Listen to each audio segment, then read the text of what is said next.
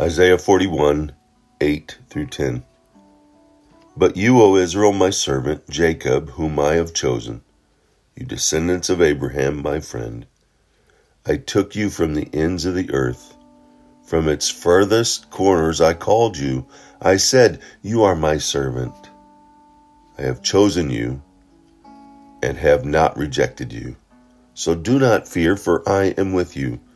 So do not be dismayed, for I am your God. I will strengthen you and help you.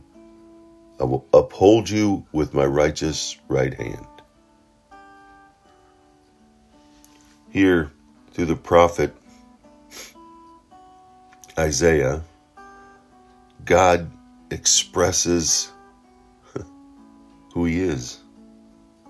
God chose Israel through Abraham because he wanted to, not because the people deserved it.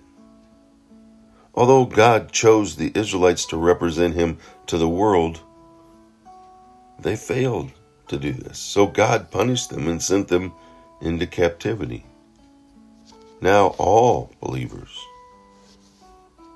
us, who have placed our faith and trust in Jesus, are God's chosen people. And we all share the responsibility of representing him in the world. We have to ask ourselves, who do we trust in? Who are we representing? One day God he'll bring all his faithful people together, believers in Christ. And we need not fear because, one, God is with us. He tells us, I am with you. God also has established a relationship with us. I am your God. And lastly, God gives us assurance of his strength, of his help, and ultimate victory over sin, life here on earth, and death.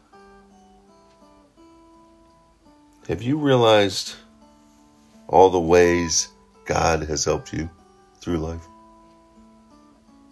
Have you trusted in him and called upon him and just seen what he's done in your life and the realization that he's called us and he is with us and he is our God, our strength, our shield, our protector, our provider.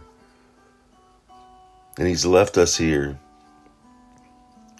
through his Spirit, and he has strengthened us, and it will help us and will uphold us through his Spirit in his righteous right hand. Go out, make it a wonderful God-filled day of trusting in him alone and walking that out in life today. And you can take that deep breath and give God the glory and the thankfulness he just gave you that breath. You're not promised another one. So use every one of those breaths for his glory. He did it. Let's do it.